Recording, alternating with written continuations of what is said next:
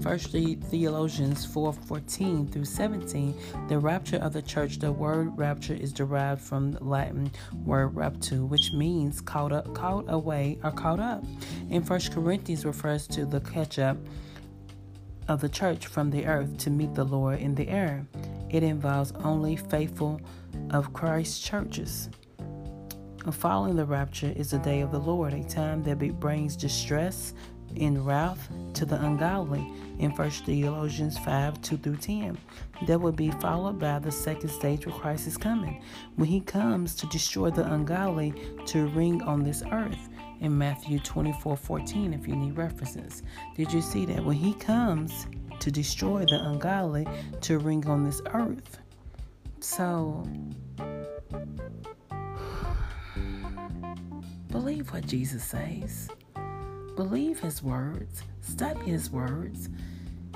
Let the Lord Jesus Christ come into your heart. Open up your heart and let him help you. Because without him, we can't be transformed. Without him, we can't go into his kingdom. Without him, we cannot be saved.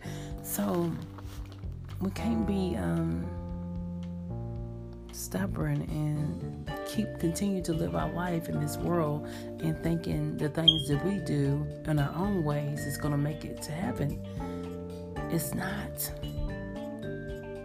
It's not. We have to abide what God says. In 2 Timothy 4:8. Oh, I need to read it. Hold on a second. I'm not going to read it. Okay, I didn't get to read it. But 2 Timothy 4:8, it says, "Now the prize awaits me, the crown of righteousness, which the Lord, the righteous judge, will give on the day of his return. And the prize is not just for me, but for all who eagerly look forward to his appearing. God has reserved rewards in heaven for all who remain loyal to Christ Jesus and his gospel." You heard that, believers? You will receive rewards in heaven for remaining loyal to Christ Jesus. See, it doesn't mean as Christians that we think we better, because we're not. We just set apart for God's glory, and that's what God does. He set his children apart for his will and his glory, to glorify him and put him first. It doesn't mean that we better than anybody else. No, we're not. And we really want to just show the love of Christ to you. But most of the time when people out in the world, they don't want to be around Christian folks because they assume that they think they better, or they don't want to hear them telling the truth. But if something's going to set you free, why wouldn't you want to hear the truth? If something's going to set you free from anxiety, from fear, from worrying, from sleepless nights, from heartbroken, from sickness, from pain, from bondage, from slavery, why wouldn't you want to hear the truth? And that's what we are as believers. We got to speak the truth. We all are witness for Christ because we accept the Lord Jesus Christ in our heart. And that's the desires for the God, for all believers, for all children to come back to God. He don't want no children to go to hell. Yeah, he loves you. He's going to love you to death, but he loves you into hell too if you choose to keep living in this world and keep doing the things of this world and not let him change you and not let him come into your heart and you repent of your sins. That's the choice he let us make. But as Christians, we desire and want souls to come back. Not asking for no background, not asking for what you did, because we all fell short. We all sinners. But we know a God who can cleanse us, by his word, by his grace and his mercy. He can graft us back in to what his will is. But only he can change their heart. Man or woman cannot change nobody else's heart but him. So, the distinctive mark of God's people is that they long for Jesus. They do not feel at home in this world and are looking forward to being with him in the heavenly home. Our home is not this earth. This is only temporary. Yes, I have a lot of books. I have TV, I have car, I have furniture, I have a nice job, I have insurance. Just I'm very blessed.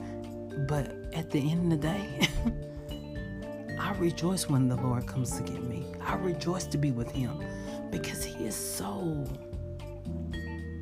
patient, so kind, Never leave me nor forsaken me. Strengthen me when I'm weak. And when I got issues, I can cast it all up him who gives me my peace, who helps me, who loves me. And he does it for all of us if we abide in him. And he ordered my steps. And when I feel worried, or when I go through struggles, I know I can talk to him and he's going to take care of it all, because he said everything will work out for the good of those who love the Lord. And I love him, even if it doesn't work out for my way, because sometimes it doesn't. Sometimes God say no and stand still. And that's what I choose to do. And that's what we choose to do as believers. But when Christ come back, and if you're not a believer, you have to face judgment, the turmoil, and everything that's going to go on this earth when he take his children to this earth, and the mansion that he had prepared for them, the rewards that he had prepared for them in the heavenly places. And that judgment, y'all, that's like hell. That's pain. It's like the lake of fire. So ask yourself, is it really worth it to be disobedient? Is it really worth it to be rebellion? Is it really worth it not repenting? Is it really worth it not learning who God is? No. It's not. And I'm ready to study the second coming, but I'm going to read this statement that I read. I seen that Billy Graham says. And he says, Jesus promised that he is coming back. And we are to comfort one another with these words. We are not to wait in terror, because as believers we have the hope of the coming again of Christ. And don't give or spectate. We don't know the time or the hour. It may be 1,000 years from now, or it may be tomorrow. Regardless, the end of the world is coming for you the moment you die, and that could be at any time for any of us. We never know the question. We never know. And the question is, what have you done to prepare for that when your heart stopped beating?